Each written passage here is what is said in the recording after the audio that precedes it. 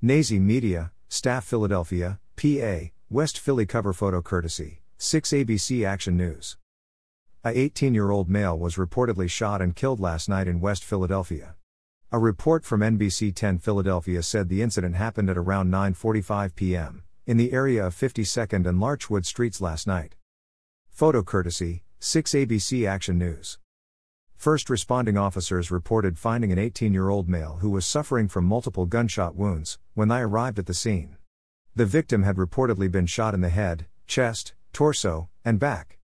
Greater than based on ballistic evidence on the scene, we know at least 52 shots were fired. It appears that the shooters were standing very, very close to the victim when he was shot, said Philadelphia Police Chief Inspector Scott Small. The teen was rushed to the hospital where he reportedly died just minutes after arriving. Police said the teenager was shot a short distance from his last known address. No motive has been determined yet. No suspects have been named and no arrests have been made at this time.